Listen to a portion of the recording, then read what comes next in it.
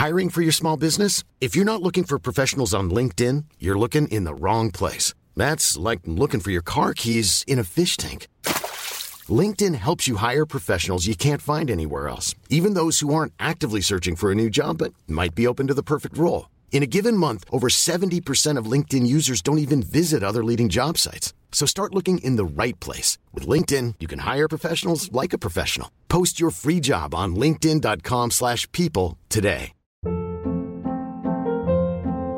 Hold up. What was that? Boring. No flavor. That was as bad as those leftovers you ate all week. Keke Palmer here, and it's time to say hello to something fresh and guilt-free. Hello Fresh. Jazz up dinner with pecan-crusted chicken or garlic butter shrimp scampi. Now that's music to my mouth. Hello Fresh. Let's get this dinner party started. Discover all the delicious possibilities at hellofresh.com.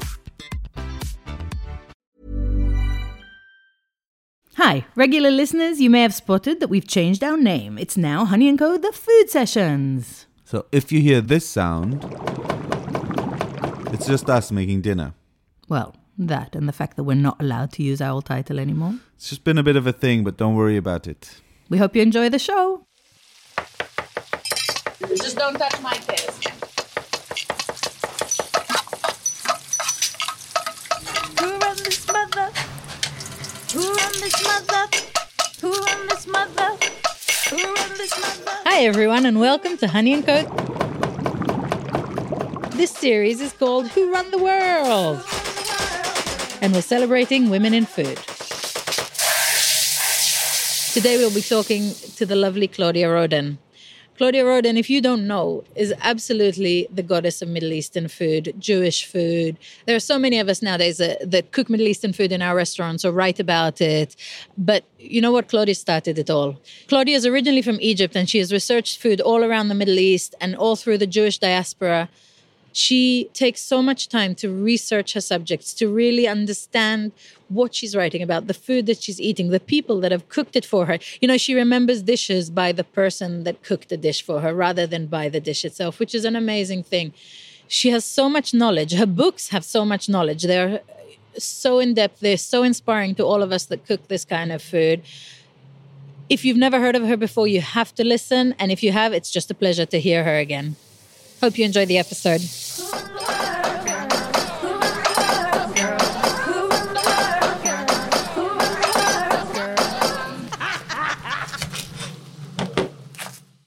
Guys, please help me welcome Claudia Roden here for us tonight. How often do we get to be in such close proximity to such greatness? For me, it's an honor to be here and a pleasure. And I've eaten your food and it's fantastic. I think most people here would know a little bit about your background, but tell us a little bit about how you came to collecting recipes. I was here as an art student. I was born in Egypt. I went to school in Paris and I came here. And in 1956, my parents had to leave Egypt all of a sudden, and all the Jews of Egypt left, more or less at that time. It was a big traumatic event for a lot of people. And for several years in London, I was part of this community of refugees who were wondering where they would settle, what would happen, where to go. And one of the things that I realized was happening, people were asking each other for recipes. Can you give me your recipe for this? Or for hummus, can you imagine? Can you give me the recipe for kibbeh? It will be something to remember you by. But the thing was, there hadn't been a single cookbook in Egypt, neither Egyptian or Jewish nor anything else. And when, for a time, we thought we'll write to everybody we know in Egypt to say, send us a cookbook. The only book that came back was macaroni cheese, cauliflower cheese, roly-poly alla castada. And it was actually a translation of the NAFI cookbook. The NAFI was the catering department of the British Army. Oh. So that was the only cookbook in Arabic that came from Egypt. But we did have at home in Egypt, we had a cook, but the cook had to learn our cooking because the cooks for everybody came from villages. They didn't know how to cook our foods. 3 of my grandparents came from Aleppo, and one of my grandmothers came from Istanbul. So this was our cooking. This was our family cooking. And so the cooks learned how to do Syrian food, Turkish food, Judeo-Spanish food, because that was also part of our cooking that was there through that grandmother in Istanbul. And I started collecting from everybody because it became something I thought that I must do.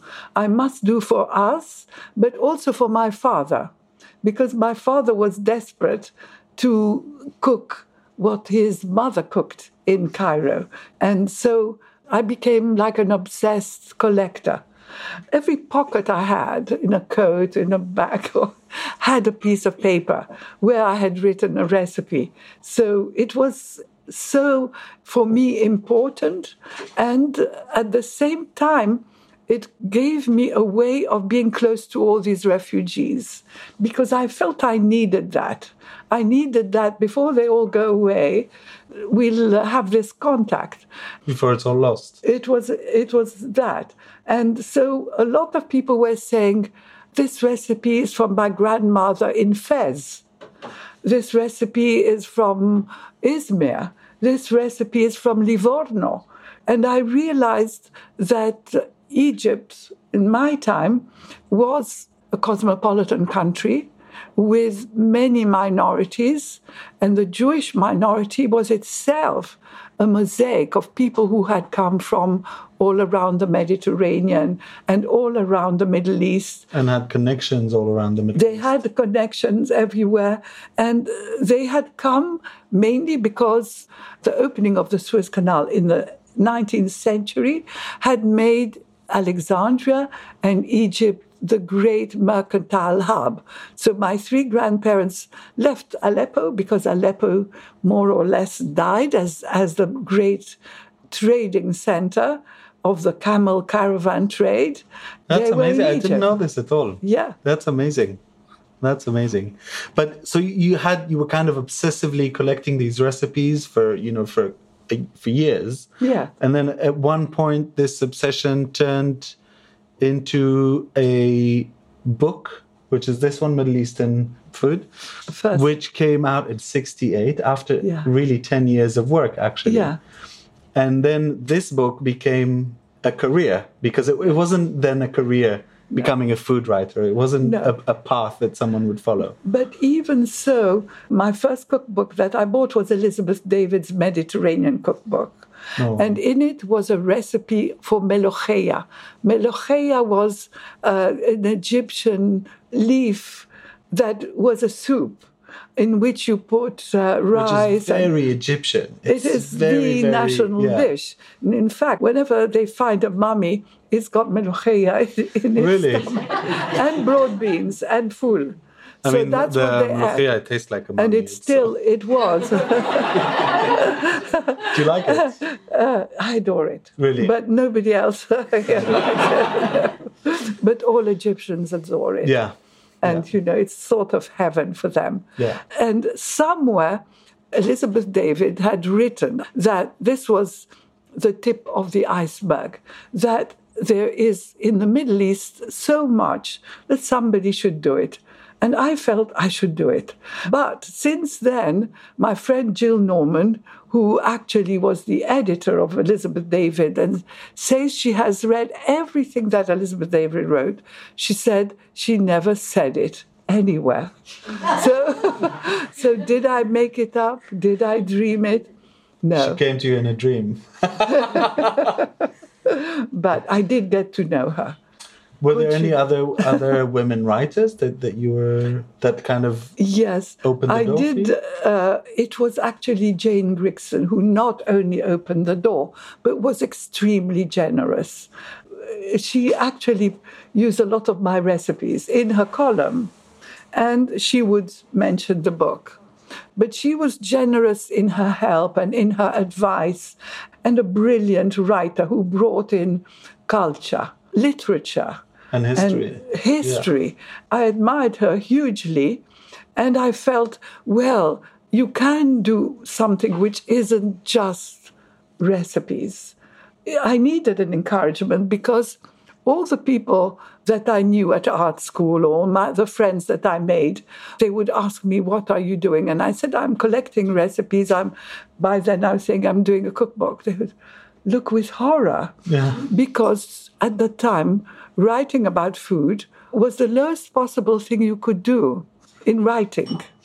And to be a chef was the lowest possible thing you could be, unless you were the top chef. I mean, food was really a taboo subject. Yeah. People didn't talk about it. If I went to a party and said, I'm collecting recipes for a book, then quickly they think, who can I go run away from this person?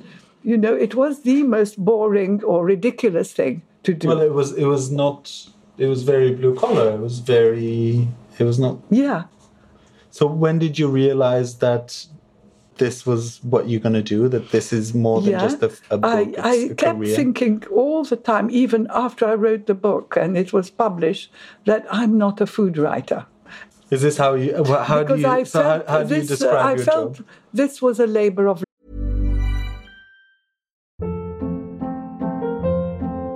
Hold up. What was that? Boring. No flavor. That was as bad as those leftovers you ate all week. Keke Palmer here, and it's time to say hello to something fresh and guilt-free. Hello Fresh. Jazz up dinner with pecan-crusted chicken or garlic butter shrimp scampi. Now that's music to my mouth. Hello Fresh. Let's get this dinner party started. Discover all the delicious possibilities at hellofresh.com. Hiring for your small business? If you're not looking for professionals on LinkedIn, you're looking in the wrong place. That's like looking for your car keys in a fish tank. LinkedIn helps you hire professionals you can't find anywhere else, even those who aren't actively searching for a new job but might be open to the perfect role. In a given month, over 70% of LinkedIn users don't even visit other leading job sites. So start looking in the right place. With LinkedIn, you can hire professionals like a professional. Post your free job on linkedin.com/people today. Hey there, it's Michelle Norris. I'm host of a podcast called Your Mama's Kitchen. When I travel, I'm usually looking for a way to find a taste of home when I'm not at home. And one of the things I love to do when I am at home is entertain. And Airbnb allows me to do that. When I was in California recently, I rented a house that had a great kitchen. And when we were sitting around the table, we're all thinking, we're in someone else's house. Someone could be in all of our homes as well.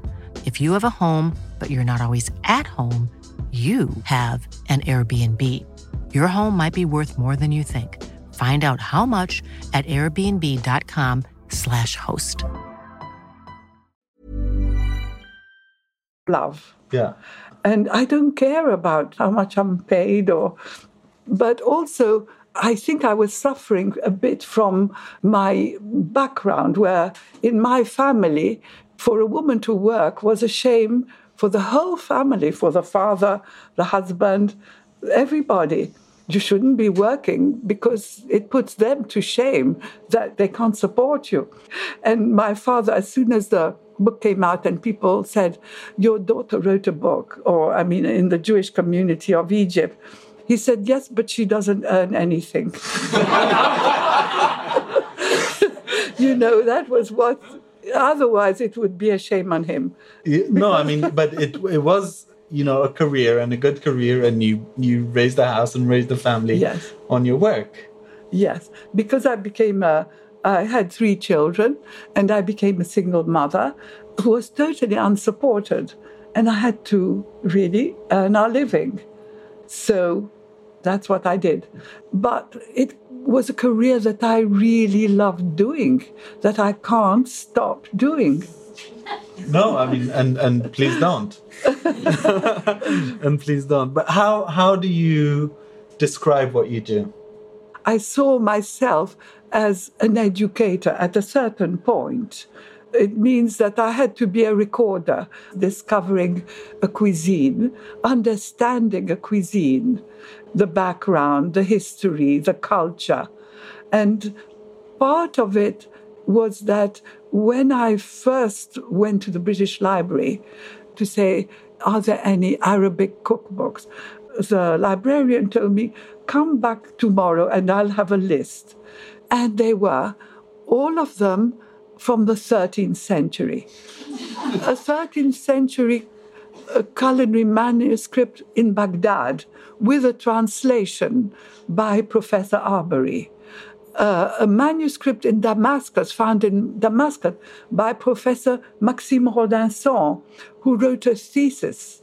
So that gave me a feeling that, first of all, the ancientness of our recipes. It also, for me personally, was proof of who we were. This mixed community of people from everywhere. We called ourselves Basramites. We didn't know there was a place called Basra, but we called ourselves Basramites, which means we're a mixture of what? We're Jews from all over, and we're here in Egypt. But then there was these recipes from 13th century Damascus, and there was recipes with the same name as ours, similar recipes, not exactly the same, but almost. And I said, wow, we date back so long. We're still eating that. This is who we are.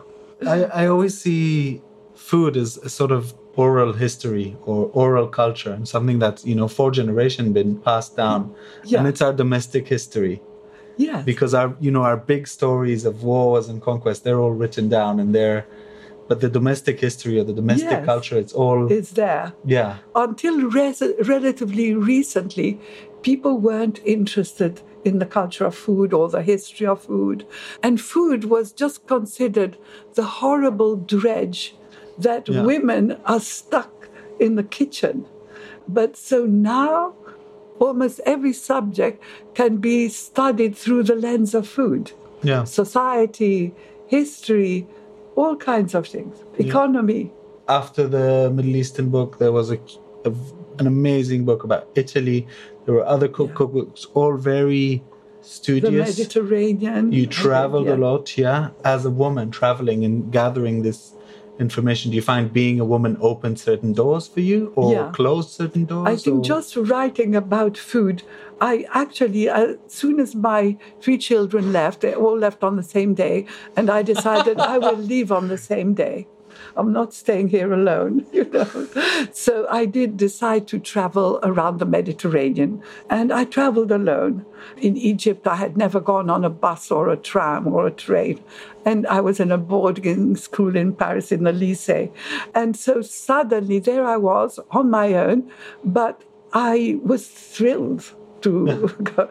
But I found actually you couldn't research any of regional food in the countries at that time, because 35 years ago, you couldn't find real regional food in most countries. It was tourist food, or the grand restaurants served French cuisine.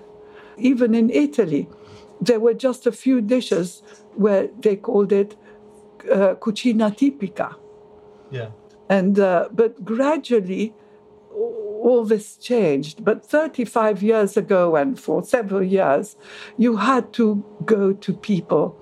And for me, it was always women who cooked at home. Yeah. And so I would start off by finding contacts through people here, to go to Marrakesh. And then they said, do you want to go to Fez? My sister lives in Fez. Do you want to go to...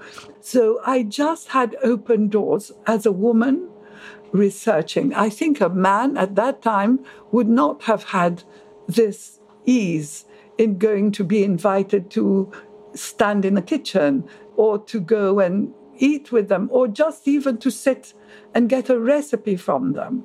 So I think I had an advantage then. That was kind of your foot in the door. But I didn't have an advantage traveling, because in those days, for a woman to be traveling, it was suspect. Yeah. But sometimes they didn't believe you. In Sardinia, I went up mountains in for instance, a hunting lodge where they were all hunters. And I would say, can I go to the kitchen? And nobody said no, so I just went to the kitchen. Yeah. And suddenly a woman, battle axe, who was the manageress, would come in and just say, fuori, fuori. And I would say, I've got a letter, that I'm researching food or something. At that time, I was researching for the Sunday Times magazine. Yeah. And she wouldn't believe it. But then the hunters would say, do you want to come and sit with us? They were singing. So I went to sit. Then suddenly she came and she said, go back to your room and leave tomorrow. Are you serious? So there was, yes. I always enjoyed that story, really.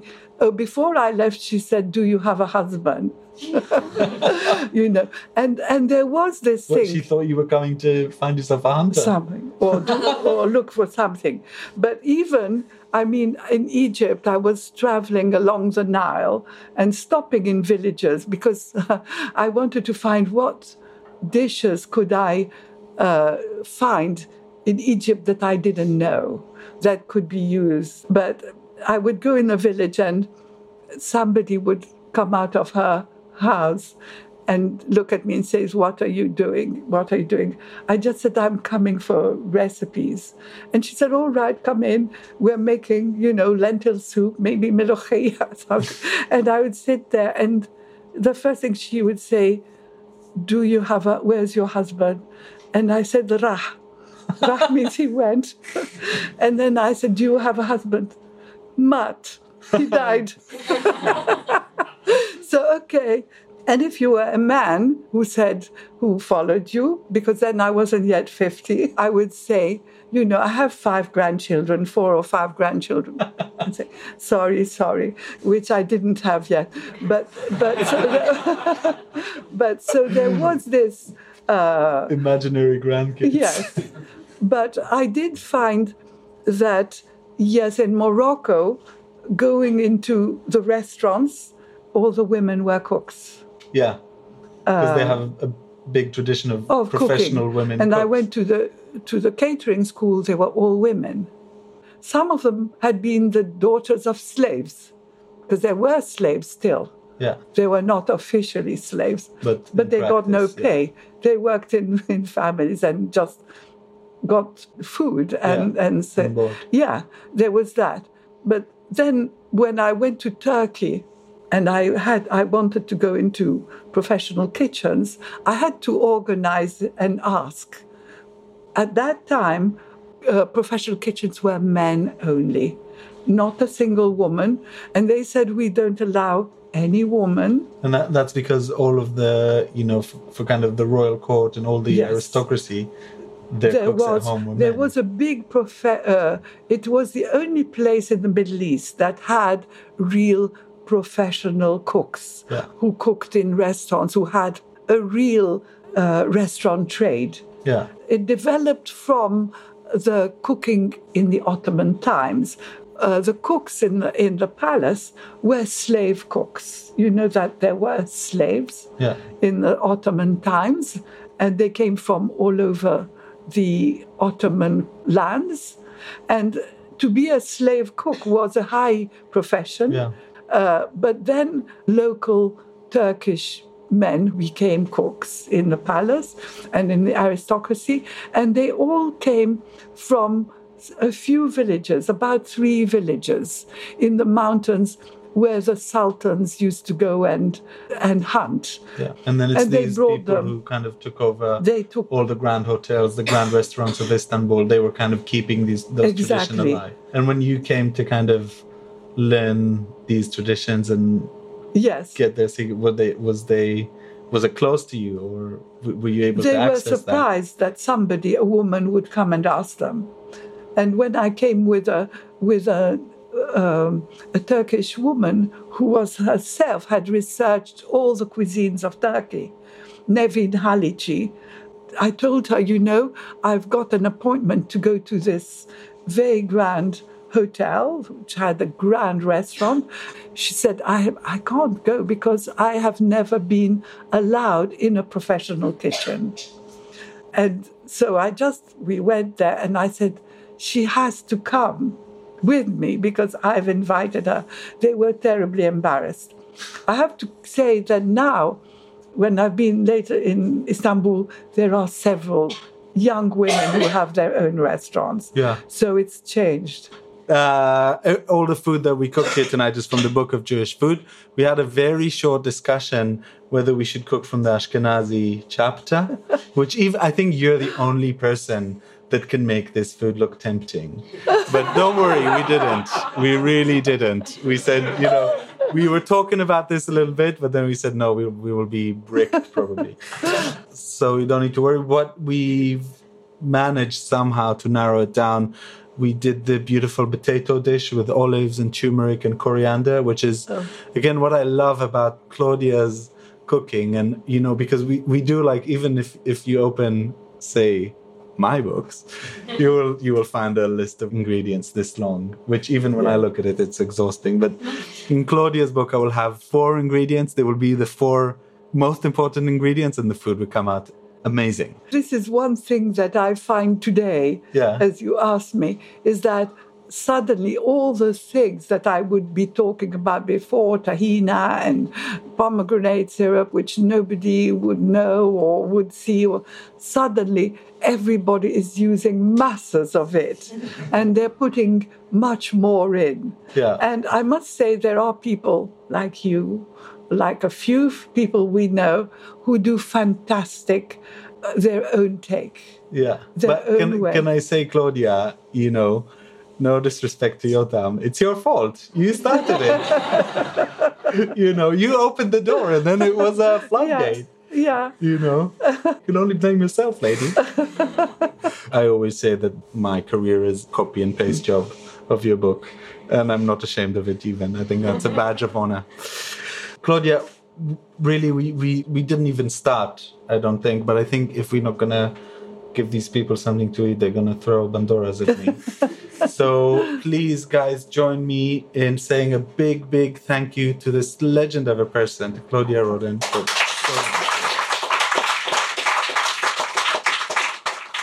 That interview was part of our series, Who Run the World? Celebrating Women in Food. Thanks to our guest, Claudia Roden. Thank you also to all the incredible women of Honey & Co., especially Louisa Cornford, she helps us with Everything Podcast, and to Miranda Hinckley, the producer. Drop us an email with your thoughts, feedbacks, questions. You can email us at podcast@honeyandco.co.uk, or you can find us on social media at Honey & Co. We'd absolutely love to hear from you. Click subscribe wherever you get your podcasts to get the rest of the series. See you next time.